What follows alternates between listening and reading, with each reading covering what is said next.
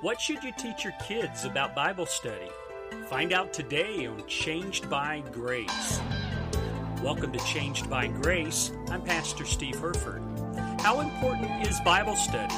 Well, before you answer that, listen to 2 Timothy 2:15. Be diligent to present yourself approved to God as a workman who does not need to be ashamed, accurately handling the word of truth. How can we accurately handle it if we don't study it? Well, the same is true for our kids. Let's learn more.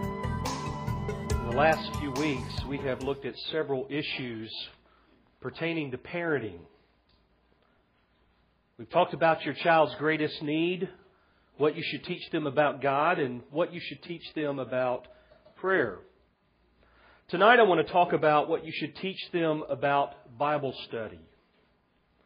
Bible study is essential for any person, whether it be an adult or a youth or a child, but teaching it to your children will certainly take on various forms depending on their age. It's clear that you cannot teach something to your young children that only an adult can understand. So tonight we're going to look at some basic principles as it pertains to Bible study. 23 years ago, when I became a believer, I spent the first year entirely frustrated because I didn't know how to study my Bible. And I went to several of my pastors, and they didn't have a clue how to help me with my problem. So I walked away from many of those meetings in tears. But in my frustration, it forced me to pursue the answer to my question. I read many books. I listened to many tapes on the subject. Finally, I was able to come to some answers on how to study the Bible. And tonight, I want to share with you what I've learned over the years. And I want to show you how you can apply these principles not only in your life, but also to your children. So the first principle I want to deal with tonight is that you must teach your kids to read the Bible. That sounds so basic. And truthfully, it really is very basic. But you would be surprised if we took a survey in here and just asked, how many of you read your Bible on a daily basis? We might be shocked to find that probably 50, maybe 60% might not read it daily. And I know I'm giving some high numbers there. I do hope that I'm wrong, and I do hope that it's a lot lower. And then you spread that off into your family, and you ask your kids, are you reading your Bible? Again, the statistics might be high. I found it very interesting today when I was looking at some statistics just about the Bible itself. For example, the Old Testament alone, which we know consists of 39 books, but did we also know that it has 929 chapters, 23,214 verses, 593,493 words. And then in the New Testament, not only do you have 27 books, but you have 260 chapters, 7,959 verses, and 180,253 words. Now, all those sound very interesting and fantastic and remarkable, but the amazing thing about that is that we don't read them. With so many helps on reading the Bible, there is simply no excuse. Some say that they can't read very well or that they don't have time. And basically my answer to that is simply that is just an excuse. You can make time. You make time for anything that's important in your life. In fact, the very things that are important to you are priorities to you, and those are things that you give your attention to. But even in the midst of your busyness, you can have the Bible read to you. Just think of how much time we waste. How much time we waste during the day. Think of how much time you waste when you're sitting there watching the television. You say, well, I don't really like to listen to things. I really don't like to have people read it to me. Well, why not watch it? You can buy the Bible on DVD. You can have it right there on your television set. You can have it read to you, and you can look at it as the pages turn in a Bible. I use all of them, by the way. I have the Bible on DVD, and sometimes when I like to just look at my computer or look at my DVD player, I'll put it up and I'll watch it and I'll listen, and I can pay attention I don't have the distractions because my eyes are focused on the screen. Other times, like when I'm driving, certainly that process wouldn't work. But when I'm driving, I like to listen to my iPod, and I'll just follow along with what we're reading for that day. And I'll listen to Max McLean. Most of you in here have Max McLean's reading of the ESV, which is remarkable. It's just a wonderful read. Or you might have the New International Version. When we were in Orlando, I think it was 2 years ago when Max McLean was there at the Ligoniers Pastors Conference, I had an opportunity to talk to him there in the bookstore area. And I asked him, are you going to do any other versions? And he told me that he is getting right now, or at least then, licensed to do the New King James Version and the New American Standard. So, Lord willing, you'll be seeing those coming out a little later. But see, if there's ever a discipline that you can pass on to your children, it's that of reading the Bible. And of course, you need to get them one that they can read. I mentioned the Beginner's Bible. I saw it back there in the nursery room. I picked it up. I went, yeah, that's the Bible I'm going to mention tonight. And I mentioned this a few weeks ago, and I had a couple of you call me and tell me that it was at Family Christian Bookstore, which that's where I picked up one for somebody, and there were just a ton of them. Gospel World had it.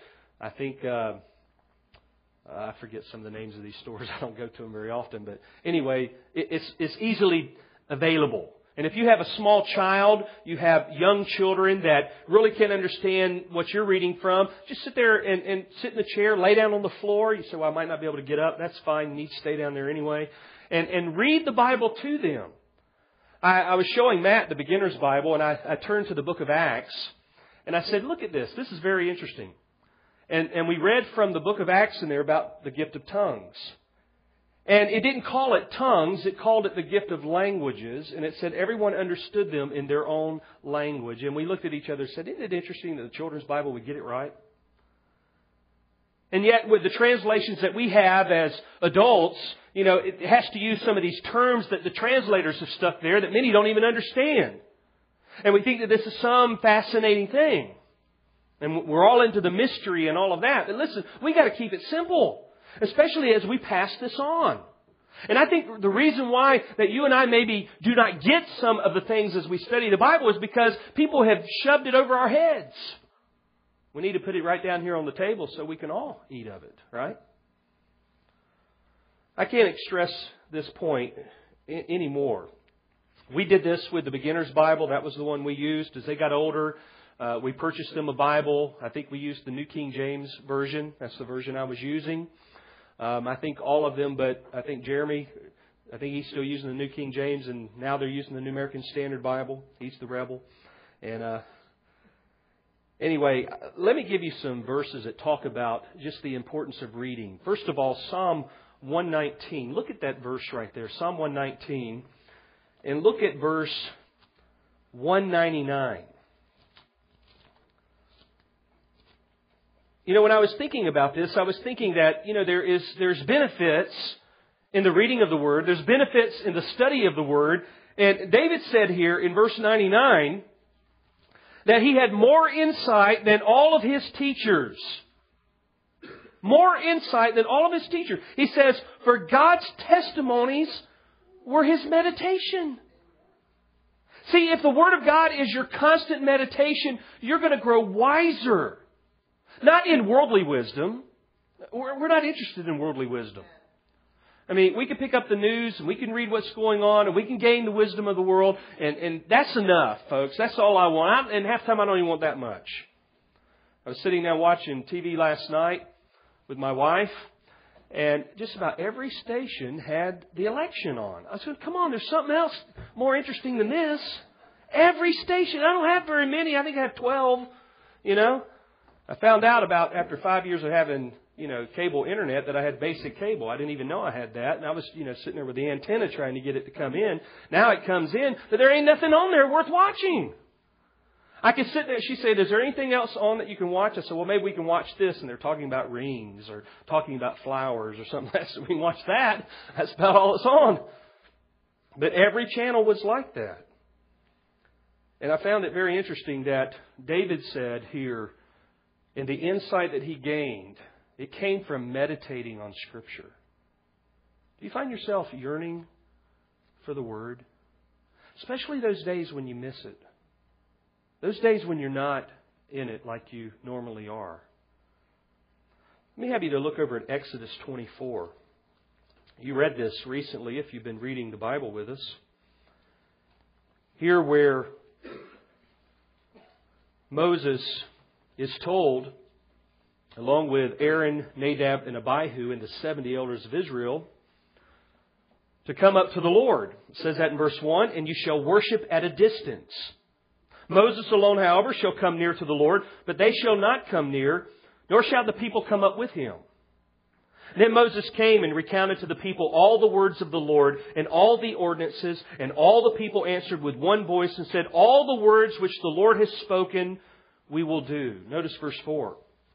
Moses wrote down all the words of the Lord. Here's a good verse for Mosaic authorship, because there are people that question whether Moses wrote any of this. It says, then he arose early in the morning, built an altar at the foot of the mountain with 12 pillars for the 12 tribes of Israel. He sent young men of the sons of Israel, and they offered burnt offerings and sacrificed young bulls as peace offerings to the Lord. Moses took half of the blood and put it in basins, and the other half of the blood he sprinkled on the altar. And then he took the book of the covenant, and what did he do with it? He read it in the hearing of the people. And they said, all that the Lord has spoken, we will do, and we will be obedient. He read it in the hearing of the people. The public reading of Scripture. You know, a couple of years ago, we've just really began to get the conviction to read more Scripture publicly, and we had went to a Shepherd's Conference. That was one that I went to, and Steve Lawson was preaching on Nehemiah 8. And the title of his message was Bring the Book. And if you read Nehemiah 8, and I'm going to read from that in just a few moments, you'll see why it has that title. But he was stressing the importance of reading the Word publicly. And he made a few statements, and it was enough to just jar all of us. And this past October, I had the opportunity to go to a conference that he put on, and the day before, those who arrived early got to go to his house and have dinner with him. That was the highlight of the whole conference right there. We spent 4.5 hours. I told somebody that unless he tells us to leave, we're not going to leave. We were there 4.5 hours. And I told him, I said, you know, at that conference there in California, I said, when you started talking about the reading of Scripture, we were already reading Scripture publicly. We'd only read, though, about a chapter, that we became convicted. We said, listen, we're going to, as a church, read the Bible together. We're your accountability. All of us, if we're all reading the Scripture together like this, then we're each other's accountability. And so we're going to try this. We're going to read it. We're going to read it publicly. And if it takes us 30 minutes, which I think it takes about 10 minutes to do it, but we're going to show the attention and the priority to the Scripture. And if you'll notice that we don't have a whole lot of business in our service. That is not our desire. Our desire is to worship. And we worship by hearing. We worship by reading. As they put the Scripture there up there in front of you, you can see it. You can read it. You can begin to hide it in your heart. These are things that we're doing to prompt you to worship. And to think about the right kind of things. And so we completed our first year of doing this. And now we're in our second year of starting over again. And now we're reading the Bible again through in a year. Why are we doing all this? We're doing all this because there's a benefit to this, and because there are example after example after example of this in Scripture. As we just read here in Exodus 24. If you want to look over at Deuteronomy 17, notice something that Moses said about a king that would later be set over Israel.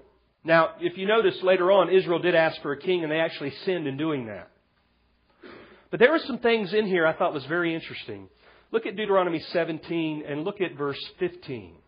Deuteronomy 17:15. Moses said, "You shall surely set a king over you, whom the Lord your God chooses. One from among your countrymen you shall set as king over yourselves. You may not put a foreigner over yourselves who is not your countryman. Moreover, he shall not multiply horses for himself, nor shall he cause the people to return to Egypt to multiply horses. Since the Lord has said to you, you shall never again return that way.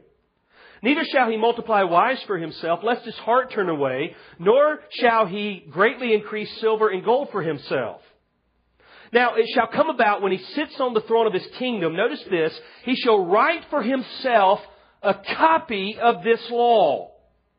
He shall do this, he'll write it on a scroll in the presence of the Levitical priest, and it shall be with him, and he shall read it all the days of his life, that he may learn to fear the Lord his God, by carefully observing all the words of this law and these statutes, that his heart may not be lifted up above his countrymen, and that he may not turn aside from the commandment to the right or to the left, in order that he and his sons may continue long in his kingdom and in the midst of Israel. You see that there, verse 19? He shall read it all the days of his life. See how important this is? Again, we do what is ever priority for us. And here this is commanded of the king who would be over Israel, that he would have a copy of the law. That would like be saying he'd have a copy of the Bible, and he would read it every day. And why was he doing this? Just to say he read his Bible? Is that why you read? It's so that you can feel pride in your heart. Somebody asks you, did you read? Yes, I read my Bible. Well, what did you read? I forgot. Come the end of the day, maybe you have forgotten.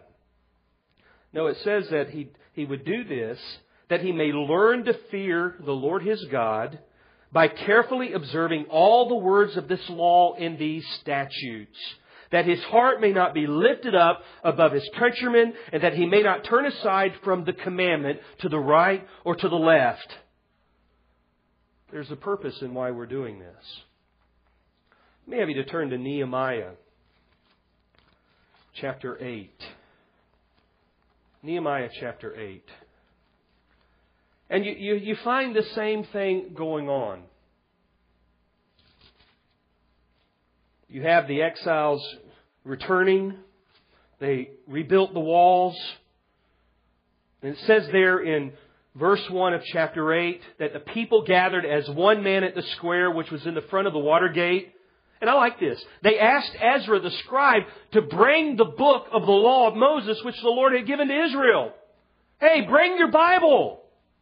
We want you to read your Bible. Then Ezra the priest brought the law before the assembly of men, women, and all who could listen with understanding on the first day of the 7th month. I like this. He read from it before the square which was in the front of the water gate from early morning until midday, in the presence of the men and women, those who could understand, and all the people were attentive to the book of the law. Did you notice that 2 times we read that those who could understand? I said this to someone one day. I said, you know, our services, when you're in here, it's really geared to adults, let's say youth as well, those who can understand. Little small kids don't understand a lot of what we do. So we have pre-church. And we do what I'm telling you to do in your home, to where you use the Scripture and you do it in a way that they can understand it. You do it at their level, whether it's the beginner's Bible or whether it's, you know, a certain translation or whatever. You're trying to teach them the Scripture at the level they can understand.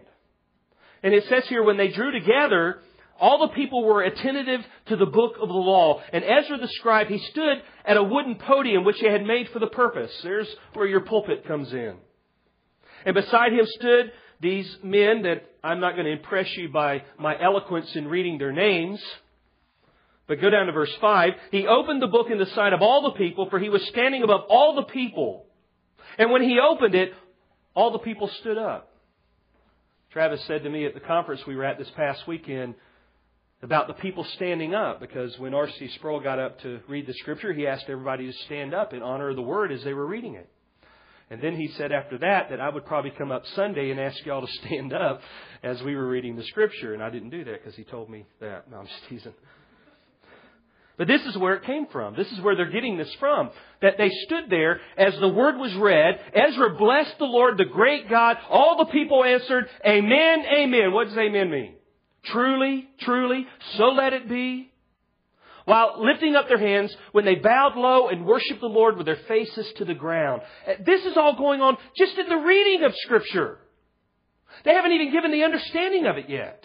They haven't even given the sense, the interpretation of it. They're just reading it. You see how important this is? You say, well, I don't understand everything that I read. You know, there are so many helps out there today.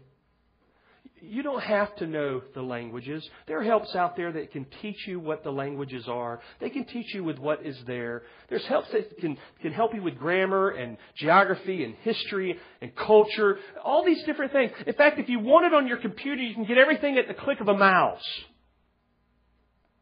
Most of you in here who have computers have eSword. Great program. Really good program. Now you can buy books that work within eSword. So maybe you're a little bit more sophisticated. Maybe use some of the programs that we're using, Libronix or one called BibleWorks. Or there's tons of programs out there, folks. My point is, we don't have an excuse. There are so many helps out there to help you. I spent this week moving my study. That was the worst nightmare of my life. Moving my study. I haven't done that in years, but I moved it to another area of the house that we've set up for that because we're getting ready for the baby. And I just looked around. I start from this end of the room and go to this end of the room, and every shelf is filled with books, and I threw books away. You say, why didn't you give them to me? These are books I didn't want to give to anybody. You know, because I have some books. When I'm studying about the occult, I have Book of Mormon. I have the New World Translation. I have some of these stuff that they're using so I can see what they're writing. And I decided it's time to end those and just throw them in the trash. And I did that, and some other books that I picked up. Somebody gave me a book, that Wild at Heart, John Eldredge, which is a horrible book. I threw that in the trash. Brand new book. Just things like that. But all of those books are tools.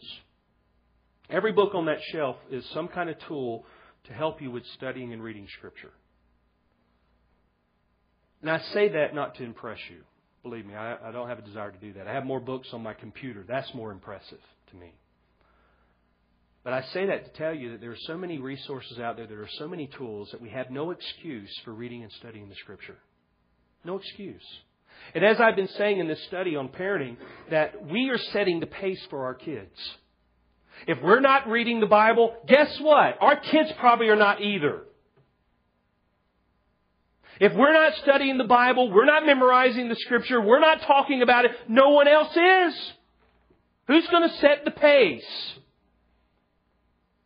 Who's going to raise up to that standard, to that level in the home? Parents, it's our job. It's our responsibility. Well, it says here in Nehemiah 8, they read the Word. And he read it from early in the morning until midday. The people stood up as it was read. He was fixed on a platform, elevated above the people, not to elevate him, but to elevate the Word. And then it says there that he had the Levites, and he also had other names in verse 7 that are mentioned, that explained the law to the people while the people remained in their place. Verse 8, they read from the book, from the law of God, translating to give the sense so that they understood the reading. Did you underline that verse or circle it or draw square brackets around it? Do something to bring attention to that verse, because that's the heart of Bible study right there. You start out by reading it. It's to be read. It's to have a purpose when you read it. Paul told the Colossians in chapter 4, verse 16, when this letter is read among you, have it also read in the church of the Laodiceans and you. And for your part, read my letter that is coming from Laodicea. There's a purpose. The letters were written to be read, but not just to be read, but to apply the principles and the truths that are found in those letters. He told the Thessalonians in 1 Thessalonians 5:27, he says, I adjure you by the Lord, have this letter read to all the brethren. He even told Timothy in 1 Timothy 4:13, until I come, give attention to the public reading of the Scripture, to exhortation and to teaching. We're even told in Revelation 1:3 that there is a blessing attached to those who read and hear the words of this prophecy. So you need to establish, if you haven't already, the priority of daily reading the Word of God and then teaching this to your kids to read it too. Now, what happens when you read the Bible? Well, many things happen, but this is what I have in mind. When you read the Bible, you're answering a question. What does the Bible say? Now, you might not have studied it at this point. You might not have went into it to understand the meaning of certain words, certain things, certain truths, certain principles. But you know what it says because you've been reading it. Charles Spurgeon said this: "How often do we open the sacred book and read a chapter through, perhaps at family prayer or perhaps in our own private devotions, and having read from the first verse to the last, we shut up the book, thinking we've done something very right and very proper, and in a vague way, somehow profitable to us. Very right and very proper indeed. And yet, right and proper as the thing is, we may really have gained nothing thereby. We may in fact have only drilled ourselves in the merely external part of religion and may not have enjoyed anything spiritual or anything that can be beneficial to our souls if we have forgotten the divine Spirit through whom the Word has come to us." With that in mind, I want to give you several ways, 5 to be exact, on how you can read your Bible. And how you can read it with the Spirit's direction and aid. And how you can get what God wants you to get out of it. First of all, read it prayerfully. Read it prayerfully. Our reading should be done with the deepest reverence. No one can comprehend the teachings of the Bible in his own ability. He must have the assistance of the Holy Spirit. So you're praying things like this, Psalm 119, verse 18. It says, "Open my eyes, that I may behold wonderful things from thy law." You're praying and you're asking God because you know He is the source of revelation. He is the source of the Word. This is His Word. So you're talking to the author. That's not like any other book you will ever read. This is a living book. There's no book like it. And we have been given the privilege to study it. You've been listening today to Teaching Your Kids About Bible Study. This message is available on one full-length audio CD and is made available today by calling us at 904-651-3351. If you prefer downloading the free MP3 from our website, visit us online at www.changedbygrace.org. Well, I'm Pastor Steve Herford. I want to thank you for joining us today. Join us again next time as we study together from God's Word.